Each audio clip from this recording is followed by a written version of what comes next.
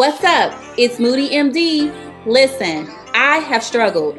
We'll get through this together. Yo, I'm TBD. I'm a work in progress, helping us reach our full potential. We on a journey. This is about personal growth. Our voices. Our experiences. This is us, transparent, no filter. Life is short. Let's make it sweet. Let's get it. Short and Sweet Podcast, episode number 9. Moody MD. TBD, what's good? How you doing? Hey. I know you okay. You said you hate when I ask how you doing. Could you feel like I like put you on? I did. I said that I don't like when people ask me how I'm doing because it's so easy for people to give a pleasantry. I'm doing okay. I'm doing good. Nothing bad, when really someone's world can be completely crashing down. So I usually like when people say something like, what's new? What's been up with you? What's good? What's new? What's bad? Even though I have taken on to how are you in the last couple of months, just because it's so ubiquitous. So many people use that phrase. Even though like for the year prior, I was like trying to change people's thoughts about it. So now I'm just like, shit, fuck it. But that is an interesting take. Like, and it's crazy how we just randomly landed on this because like, ultimately, if you ask somebody how they're doing, what if they say like, I'm feeling suicidal? You have to be willing to deal with that conversation. And it's like, did you really care about how they felt or how they were doing? Or did you just ask it just to be polite or courteous? And I do feel like it is like, as people, we are more creative. We are better than just using common phrases like that. So, that's something to push myself for, like a better opener, a better one-liner, just to break the ice, whatever. But, we still in our infancy with it, but not was getting good. Used to each other. Getting used to each other, filling it out. But speaking of that, like I just kind of like while working out, I just randomly just like my mind would be all over the place. I have like a million ideas that just hit me from time to time. And it's just like I just have to get it out in the universe. Otherwise, it'll just float. But so I reached out to some of my female colleagues, some of my male colleagues. And I asked a question just randomly. I'm like, would you feel comfortable dating someone that you make significantly more than? And the response that I got, it kind of was shocking. Like, I expected, because I know like in previous generations, like women would be like, I ain't about to take care of no man, or I ain't about, like, I don't know have you watched Insecure? I haven't watched Insecure. Well, like, Lawrence was kind of the butt of the joke because, Issa made more than him and he wasn't working.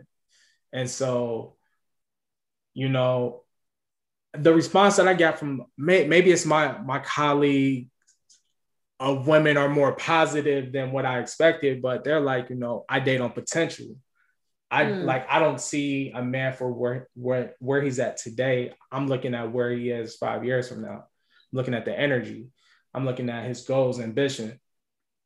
I wanted somebody to be ratchet and just on spot. Like, man, I ain't taking care of my man. Like, I don't know. But I mean, like that kind of birthed the idea of where, we randomized like one of our colleagues, one of our friends, like, hey, we need you to be available at this time and come up with a question. Come up with a question together. Like you and I would know the question and kind of have some questions off of that. Just have some dialogue with it, just to like challenge the way people think. I want to see what you thought of a segment like that, like just to test it out. I think that's an excellent idea. It's a way to bring in listenership. I feel like right now we've been doing a podcast and we're having listeners that are actually tuning in. However, I'm unsure they're really engaging in the way that we envision them engaging. Like we aren't getting write-ins about, what individuals are able to do for their goals. And so the idea of bringing in people trying to make it more interactive, I think that it can only be a good thing.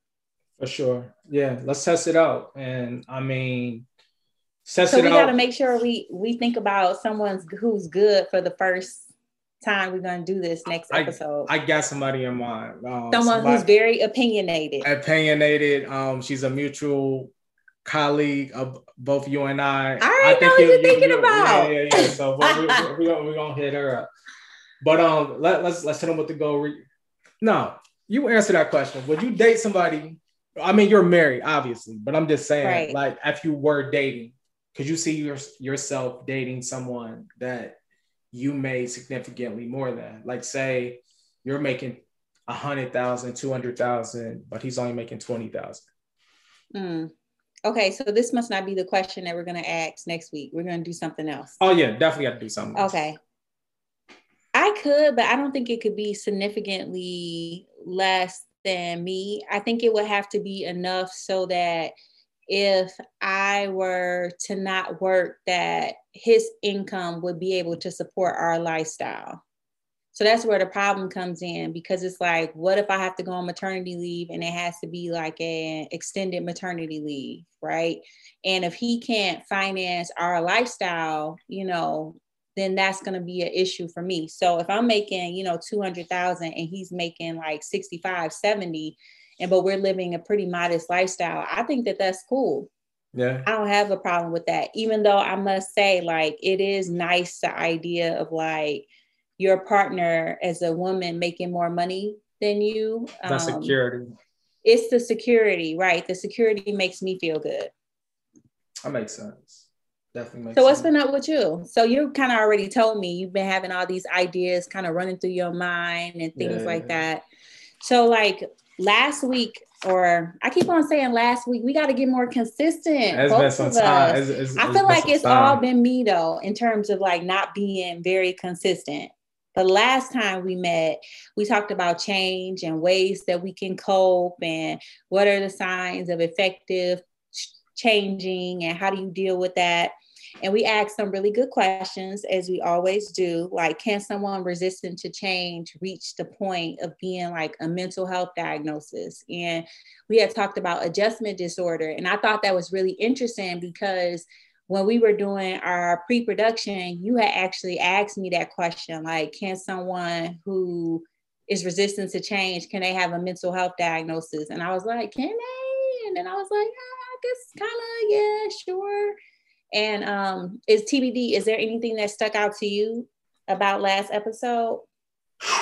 Yeah, it's been some time. Like, honestly, what really stuck out to me, like, I like the whole idea of change. The one thing that did really highlight that episode was when we spoke on like the goal recap, like reevaluate your purpose to find your goals about adjusting to a big change. So with that, like I've been doing some searching, like I said, like my mind's all over the place. And I remember, like I was telling you, I had to apply to get my MBA. Like my degree has nothing to do with MBA or anything or business, but I work in a business realm. So I'm just like, fuck it, let me just apply. I applied, I got accepted. And so now I'm just like really working on like prioritizing, like, what really means the most to me. Like, so I find myself now keeping a daily agenda, like, boom, I want to hit boom, boom, boom. I want to hit this, get this off, get this accomplished. Like, whereas before, like I would really go off the whim. Like, I'm very spontaneous. Like, I just kind of just go off the fly. And doing whatever felt good to you. That actually brings us into what our goal was, because I think we had said something along the lines of reevaluate your goals to try to find a sense of purpose amidst a big change. Yeah. And you're talking about, okay, you got accepted into this MBA program. What's a way that you're going to try to manage your goals? And it seems like setting a routine has been really important for you. Setting a routine, I mean, because I got family, I got job, like I gotta work out, I gotta eat better, so I gotta meal prep, I gotta spend quality time with my son, I have to spend quality time with my significant other, I have to find quality time to study. I still have to be productive at work. I still have to be engaging at work. So I still want to do this podcast. So it's just like, you know, setting up hierarchies of and different goals throughout the day. Like it definitely could be accomplished. And I definitely have seen single mothers work 2 jobs, go to school, do XYZ, make sure their sons get to practice. So I don't have an excuse. Like it could definitely be done. You got 24 hours in a day. You got to make the most of that. I do feel like you got to make the most of your time that you have. And I feel like I haven't been making the most of my time because, so I was thinking about how can I manage goals in like the terms of like a big change. And there's been so many changes for me since we started the podcast. Like I bought a new house. That was my first time buying a house. And it's a lot of responsibility that if you don't own a home, you might not understand, but owning a home, it's a lot. Increased job responsibility because in 2020, my job was, you know, really kind of cush. I wasn't seeing that many patients. And then now it's really kind of picked up. And I've also had like some increased health demands. And I'm just like, how do I keep sight of my goals, my long-term goals, even though I have so much change that's happening? And one thing I got to is the idea of like setting a routine, what you're talking about, even though I haven't really set it down and laid it out like how I need to, because I think I was telling you before that I've been working on this new diet, this autoimmune diet that really helps like my arthritis, but I haven't been able to be consistent with it because it's so restrictive. Like you can't have wheat, eggs, dairy, potatoes, carbs, all this other shit that people just eat, right? Processed sugar. And so I feel like I'm holding myself back because it's like, how can you know that something makes you feel better and feel more productive and energetic and able to achieve your goals, but yet you're not being consistent in utilizing that tool that, you know, for people who's spiritual, that God has given you. And so I've been having a hard time with that. And I actually struggled with that goal. And so I'm still working on it. And I plan to update everyone as time goes by. Hopefully I reach closer to trying to define what my goals are in the midst of everything that's happening right now for me. And I throw this phrase at you. I know you know about it because, and we're going to get into it a little later, but I'm not a therapist or a psychiatrist like you, but I feel like right now you're dealing with pluralistic ignorance. And which I've never heard of that. You've never heard of that? So that's where we doubt ourselves privately and we feel alone in our way of thinking because others haven't voiced their doubts. We are going to get into that because that has to do with our grand scheme main thing. But I feel like that pluralistic ignorance is what I'm struggling with. For sure. But so listen. No. What were you about to say? Listeners, if you're out there, please, if you're out there. They out there. Write in. Tell us your achievements. How you doing? TBD, where can they find us? They can find us at Short and Sweet Pod at Outlook.com, Instagram, Short and Sweet Pod. That's it. That's it. Let's get into that. Talk about it or not. I think let's do it. I took it 2-1 last episode, not last week, last episode. So I'm gonna kick it off first. I'm gonna start with some Black girl magic. Zaila Avant Grande. I may have murdered that name, but she murdered her spelling. 14-year-old the first African-American spelling bee champion. We're gonna talk about it. Yes. Yay. Let's talk about it. Maria. Is that somehow spelled like that of a famous comedian? Did you see that when she said that? What's his name? Murray? I forget. Bill Murray. Bill Murray.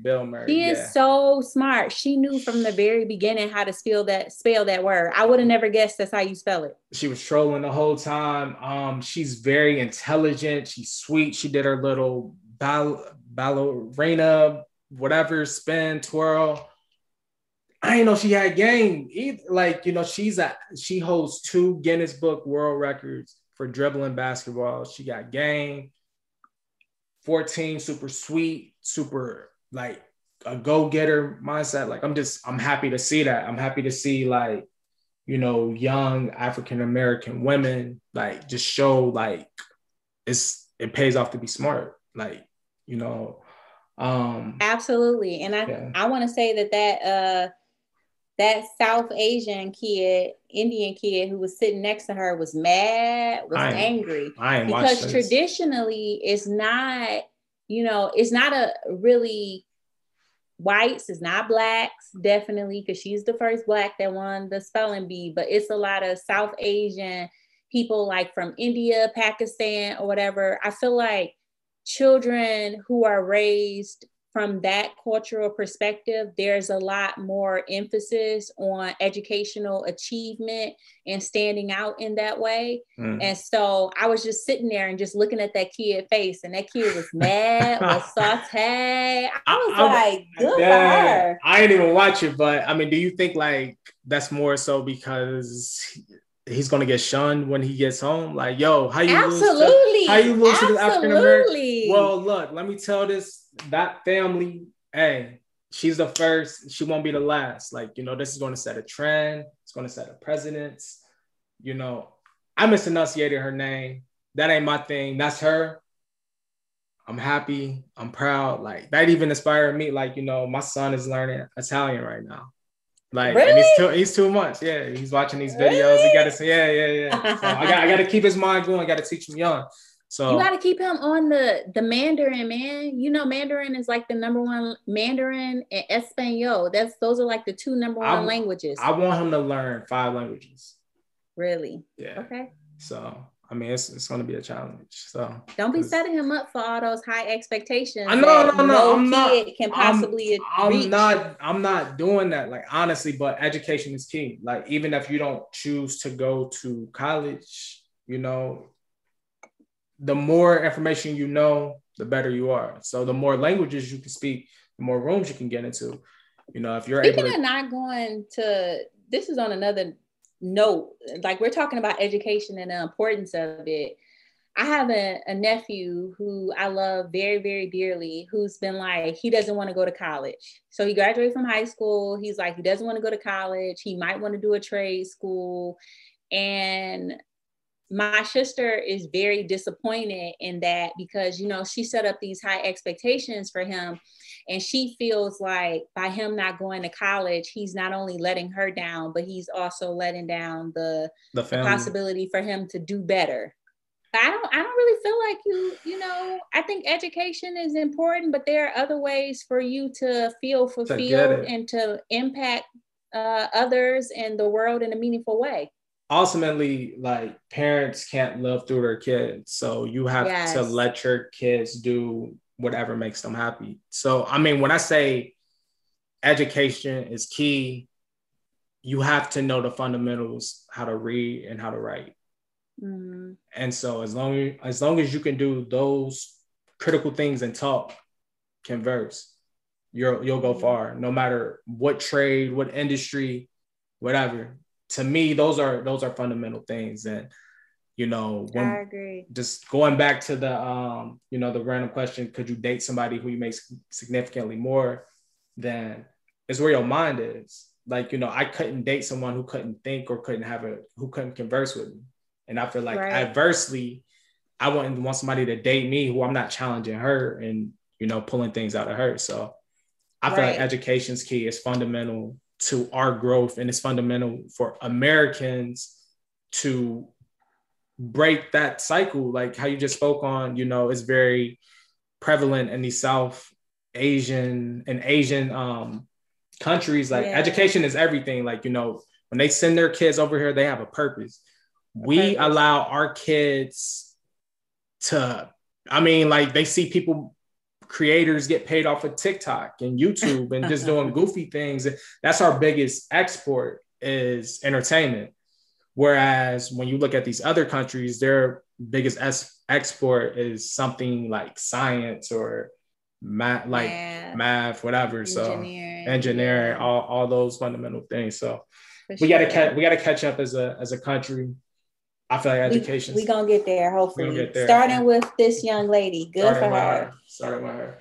So I got two good ones. I want to start with one that's a little bit of a hot topic. I noticed you ain't challenged that one. You just kind of let that go. I didn't challenge that one because that was a good one. All right, cool. That was a good one. All right, okay, so Felicia Rashad. Felicia Rashad off of the Cosby Show. Yeah. Felicia, I was saying her name wrong, and she is sore. Oh my God. Felicia Rashad, she voices support of Bill Cosby after his release from prison on a technicality. And she says on her Twitter, just minutes after he is released, finally, something along the lines of, finally, a gross miscarriage of justice has been righted. So I don't want to go into the idea about what Bill Cosby did. Did he not do it? Did he do it? I want to talk more so along the lines of like supporting people who were there for you, or like trying to support people who were there for you, but then who you also realize that might be in like some hot trouble. I don't know. What you got for me? All right, it's a slippery slope talking about this. I was going to talk about the Haitian president being assassinated. I don't know if you heard about that story. No. It looks like it was so. His wife and child were at the residence, and it looks like some CIA operatives busted to the house and they assassinated the Haitian president. They believe that a man tied to South Florida is responsible, but definitely the assailants had military experience, and they rest in peace to that Haitian president. But why was he killed? Why? I honestly have no idea. So that's why I don't even want to talk about it, because I don't even know too much about it. You like, how you gonna bring something up not know the details? I don't know. Because it's still developing. It's still developing. They got to go through all the protocols, and since this is a high target assassination, all that information ain't out, and it's all just theory. So we can talk about Bill Cosby. So Felicia, what's her last name? Rashad is supportive of Bill Cosby being released on a technicality. I don't really have an opinion on this, honestly. I grew up on Bill Cosby. I grew up watching the Cosby Show. If he did it, and I know we weren't going to talk about. I just asked that. I ain't going to even talk about it. I brought that up because it was just like a little bit rusty in terms of what I can think about. I think my opinions on it is that it gets so difficult. Yeah, like it's so difficult when you have a loved one who potentially may or may not have done something, and trying to figure out if you're going to stand behind them and be vocal about it, or if you're just going to be more so in the background and supporting them and rooting them on, like giving them a phone call and not actually blasting it on social media so that your fans or whatever could, become upset about it. But as a lot of people have noted, and I'm not saying whether or not he did it or he didn't, because I don't know, I wasn't there. But with the quantity of women that have come out and said that they were assaulted or harmed by him, it's the idea of like, so many people came out. What are the chances that he actually didn't, with the idea of so many people having come out? Wasn't there I don't know, 32 women that had come out? It was enough for sure. It was like tens of women. Yeah. And I mean, with that, I think it is important to note he did maintain his innocence the whole time. It kind of leads me back to the thing, like growing up, my mom always said to me, if you ever get in trouble, I got your back no matter what. Until you admit that you did something wrong, then I can't support you. So in that sense, like, my mom was just always like, if you go to jail, if you get in trouble, I'm fighting for you because I know who you are. I know your character. I can attest to it. I can speak to it. Boom. But the moment you tell me you messed up, you did something heinous or blah, blah, blah, blah, I can't rock with it. So I always, stuck with that. He maintained his innocence. I don't really know if he did it or did not. Praying for the victims, but she supports him, and I'm not mad at it. I was thinking to myself though, I thought that her ass was gonna get canceled though. We talked about cancel culture and things like that. She actually just took on a new role at Howard University, like the Dean of Fine Arts or something like that.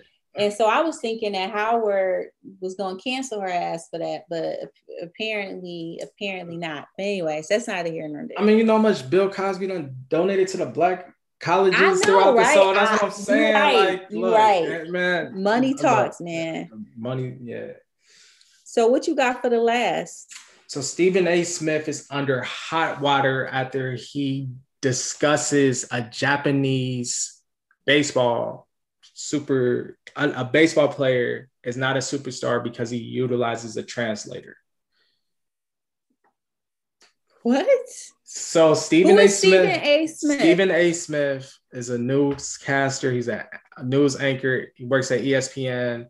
He does all these hot takes. You've seen Stephen A. Smith. Your husband watches football. Your husband watches. Is he the black guy? He's the black guy. Who super always intelligent. Got so many fucking opinions. Yes, dog. You always got opinions. So there is a Japanese superstar, Sorochi. I'm not going to even enunciate his name. Sorochi. Okay. He plays for the Los Angeles Angels, and he's having a career milestone year. His ERA, like he's pitching well, he's hitting well, like he's compared to like Babe Ruth right now, like his trajectory. And Stephen A. Smith said he's not a star. Nobody knows about this guy because he utilizes a translator. I thought it was interesting. Okay, you want to talk about sports? I got one for sports too, which might have already been played because so many people have talked about it. But college athletes can now earn money from their name, image, likeness across all three divisions. Let's talk about it or not. I feel like they both are interesting. They both are interesting. My pride don't want to give up my topic. Let's talk about yours. I feel like mine been talked about a lot. So the what issue makes a star? What makes a star? Marketability. You have to be liked by the people. You have to be championed by the people. The average baseball fan is in their 50s.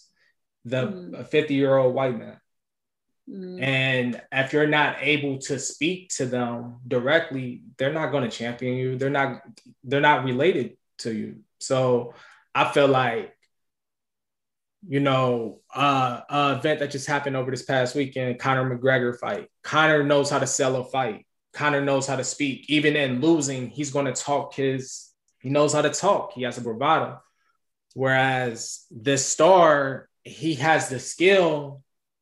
And we even talked about it with Naomi Osaka. Mm-hmm. She has that anxiety. In this instance, he doesn't have the anxiety. It's just English isn't his first language. So he uses a trend. And I mean, like, can we necessarily fault him? He has the skill. If I'm playing in a different country and that's not my first language, I want to make sure I say everything politically correct because the media will take your words and twist it. So it's like I can see it from both angles. Like, in order to be a star, you have to be marketed, you have to connect with the people. But then in the same sense, and a player, the media may take your words, twist them, run it the other way, and you can end up being canceled, lose potential deals, lose earning power. So it's kind of like And honestly, I feel like getting the right. So you're right. In terms of what makes a star is going to be the attractiveness, the connection, the energy. And I think that if the right marketing system was in place, then they would be able to market him. Like, I'm imagining a commercial where they have the Japanese flag and then the US flag and him holding them both and him speaking Japanese and then it being translated like blah, blah, blah, da, da, da, da, da, da, da, da, all one or some shit like that. Like, so I feel like the right marketing campaign hasn't come out in order to really support him as being that star. But I absolutely agree with what Stephen A. Smith is saying. Like, can you really say that he's a star? Is he a standout player? Yes, but is he like a star in terms of permeating the general American public's vernacular? And that's the thing. Like, is he a star in the States? No, but I'm sure when he goes back to Asia, where there are hundreds of millions of people, he's a superstar. He's a phenomenon. Our biggest export is entertainment. So unfortunately, if he wants to cross over, he is going to have the right marketing team to construct him to build up, or he's going to have to take English classes. And yeah, it's pretty tough. It's an interesting topic. I mean, he's definitely having a historic year. He participated in a home run derby. And then also, side note, not attacking him, but baseball is just behind, like, just with everything. Like, yeah. I like baseball. I mean, shit, I got a Reds tattoo. I'm from Cincinnati, whatever. But like, I like going to games. I like opening day, but I bet on baseball. But I can't tell you the last time I've actually sat at my house and watched a full baseball game. For sure. They need to have some hype music in the background. They need something. Yeah. I mean, they got something that you there. Like, they got batting music. People walk up to the plate. They got music that plays, but it's just a long game. It's nobody. Yeah, for sure. Yeah. But, sure.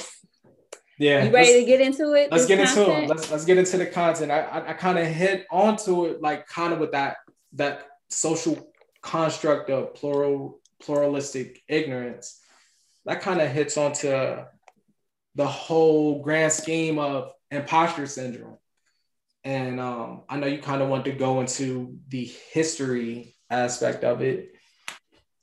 So with imposter syndrome, I thought it was interesting because one of the two women who coined the phrase back in the 1970s, her name was Pauline, which is funny though, because everybody I had went to the doctor, I told you I had went to the podiatrist, right? Because I had those, the glass in my foot. But long story short, the podiatrist gonna make a joke and say, Pauline Gloria, are you named after your grandmother? I'm like, that shit is played. I'm like, but yes, I am named after my great grandmother, actually. But anyways, so these two women essentially talked about the insecurity that initially they thought that it was high achieving women who had high accomplishments, but yet still felt unworthy of their accolades and their achievements. So these two women did a study of college women and found this. But then as time went on and as they continued to do their research, they found that these feelings were actually could be attributed to a little bit of everyone across all domains, where you feel unworthy of the accolades and the praises and acknowledgement of whatever your accomplishments might be. Do you have any examples like of imposter syndrome that you've gone through? I know I have plenty. I have quite a few examples. Like, honestly, like when you approached me with the idea of recording this podcast, I'm like, you're a psychiatrist. What do I bring to the table? Like, what exactly am I going to do? Like, she's actually an MD. Like, I didn't even have a moniker. Like, I'm over here like just throwing names out there.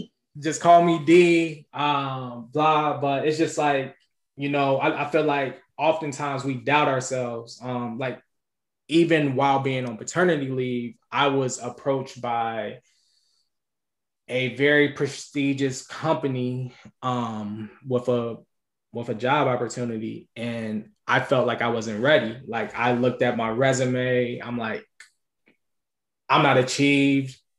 I looked at the potential salary, I'm like, why should I be making that? Why is this individual reaching out to me trying to give me this opportunity? Like, what am I doing, or what is she seeing in me? And everyone deals with that ultimately. Like even Maya Angelou, like she was quoted by saying, I run a game on everyone. They're going to find me out. Someone as successful as her, like just having that idea that it's not even like a lack of like confidence, but it's just like, it's just kind of like a phenomenon that everyone deals with. Einstein described himself as a involuntary swindler. Like he felt like his work didn't deserve as much attention as it was receiving. Like, wow. So those are two major people. Maya Angelou as being this poet and Albert Einstein being like this phenomenal scientist. Yeah. Both of them experienced imposter syndrome to some level. They both experienced it at some level. What about you, Moody MD? Have you experienced it on any level? Yes, I have. I feel like the most that I've experienced imposter syndrome has been as it relates to my career in medicine, going through medical school. When I first got accepted into medical school, I thought this must have been a mistake. Why are they accepting me into medical school?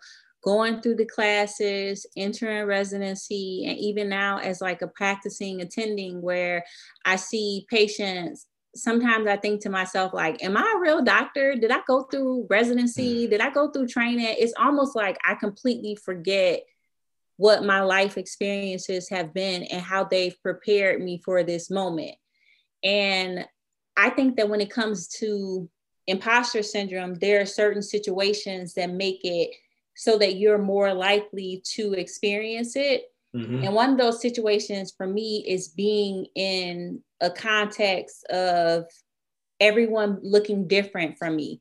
So I was in a predominantly white institutions. Medicine is predominantly white or Asian, not Black.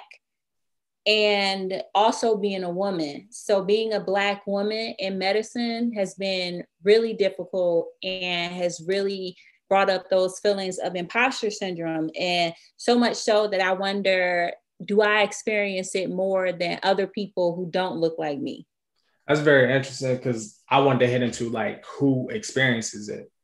Mm-hmm. And that kind of gets into like that whole pluralistic ignorance. I know I had touched on it before, but I'll hit it again. Pluralistic ignorance is where we doubt ourselves privately because we feel like we're alone in a way of thinking because others haven't voiced their doubts in a situation. So we're around highly successful people on a daily basis. And so we almost do this compare, like it's like a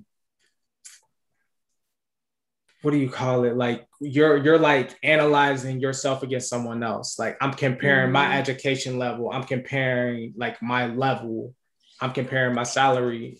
And we do something called upward comparison, where it's like you comparing someone who's really on your level, but you're like, oh, well, I didn't go to this school, so they get an extra point. I didn't do this, so then they get an extra point. So every time you're comparing, you're not comparing equally. You're automatically in your mind thinking that the person is above you in some way, for sure, when that's not the truth.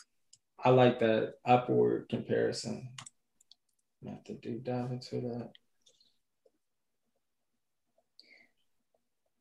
So what are some of the signs that someone could be struggling with imposter syndrome? I know, like for me, I thought it was interesting seeing how, so we talked about self-doubt as being something that's obvious. You're doubting yourself and you have this inability to really like realistically assess your skills. But then there's also other factors that are common signs of that you might be struggling with this. And one is attributing your success to external factors. And I've had that happen to me before, where I will have something positive happen to me. I might get into med school and I might think to myself, oh, the only reason why I got into med school is because I'm Black. Or the only reason why I got this job opportunity is because I am a diversity hire, or because I look a certain way, or because, you know, I did something, instead of attributing it to my own internal factors, such as like my intelligence, my personality, the way I present myself, my sophistication. I feel like almost imposter syndrome, it gets a negative connotation and that negative stigma because it has syndrome associated with it. And I feel like that's where it gets downplayed, because it's not a disease. It's not like any sort of abnormal behavior. And it isn't necessarily associated with depression or anxiety. This is a phenomenon that we all experience. Well, people experience it on different levels. And what I want to touch on now is how to overcome it. Yeah, let's definitely talk about that. But I think that's interesting though, because when most people hear syndrome, they're automatically going to think that there's something wrong with you, that you're doing something that's abnormal. Yeah. Like you said though, however, it's something that everyone is going to, you know, essentially struggle with. And it doesn't mean that there's no correlate between imposter syndrome and depression or anxiety. And so I'm interested, how can people overcome it? How can people overcome it? You have to communicate. Open communication is key. You have to communicate academically and professionally about different things that you have to communicate about academic and professional challenges with your peers, because no one knows everything. So those people who you provide that upward comparison to, have open dialogue, challenge their ideologies, challenge their thoughts, and you know, you may give yourself that boost of confidence. And then, so what do you mean by that? Like communicating openly with others? Is that like, yo, I'm jealous of you because I think XYZ. Is that true? Am I thinking right? What does that conversation look like? You got to do it in a professional sense. Like, you know, for instance, I handle purchasing for Amazon. Fuck it. I'm a purchaser for Amazon. D, you cracking me up this episode. So it is what it is. Like I handle purchasing for Amazon. So I'm not new to the purchasing field, but I'm new to the whole construct of how Amazon purchases. So if I have conversations with my peers and challenge my peers on different thoughts, you know, it's only going to make us all better to where we can collectively have conversations. Like for instance, I don't know how to present a cost savings at my position right now. I know how to draft up a cost savings. I know how to show deflation. I know how to show cost avoidance. I know how to divvy up everything in my my proposals. But so is it like seeking assistance from other people? So seeking assistance, seeking advice, and just having open dialogue, challenge each other's, like see what their challenges are, see what they're having issues with, because you may hold some information that they don't know. So, you know, you're only going to get better by challenging yourself, by having open conversations, and then having you have to have those self-admiration talk. We talk about this, or like we hit on this all the time. Like you have to say to yourself, you are talented and you belong. Anytime you have that doubt, you are talented, you belong.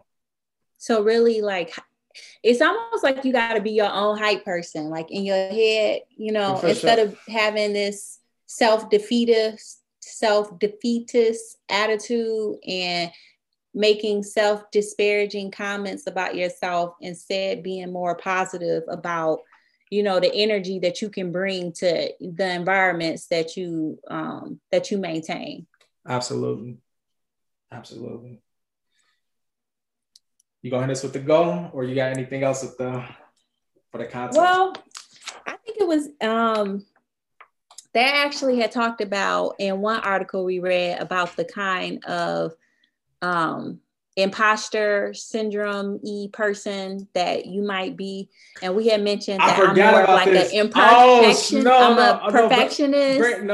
Bring it up. I forgot about that. Yeah. That is no, I definitely want to talk about that. Imposter syndrome can appear in a number of different ways, and there are a few different types of imposter syndromes that have been identified. One is the perfectionist that are never satisfied and always feel that their work could be better. Two is the superhero, because these individuals feel inadequate. They feel compelled to push themselves to work as hard as possible. Three is the expert, who tries to know everything about everything. Four is the natural genius. And fifth is the soloist. The soloist, these people tend to be very individualistic and prefer to work alone. So you have the perfectionist, the superhero, the expert, the soloist, and then also the genius, who set excessively lofty goals for themselves and then feel crushed when they don't succeed at them first. And I already know which one I am. I'm glad you brought this up, because that's our goal.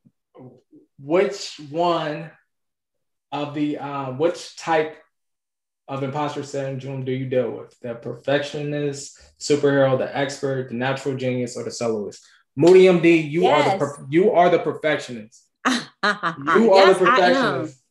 Yep. Never satisfied and always feel that their work could be better. Yep. Rather focus on their strengths. They tend to fixate on any flaws or mistakes. That's absolutely me. That's absolutely. When I saw that and I saw perfectionist, I'm like, okay, that's me. That's you to a T. So Moody MD, which one am I? You're the psychiatrist. You've known me for a minute. Which one am I? I feel like, no. Do you have an idea of which one you are? I'm looking at the expert or the superhero. I'm a mix between the superhero and the soloist. And the soloist. Okay. All right. The superhero and the soloist. I can see that.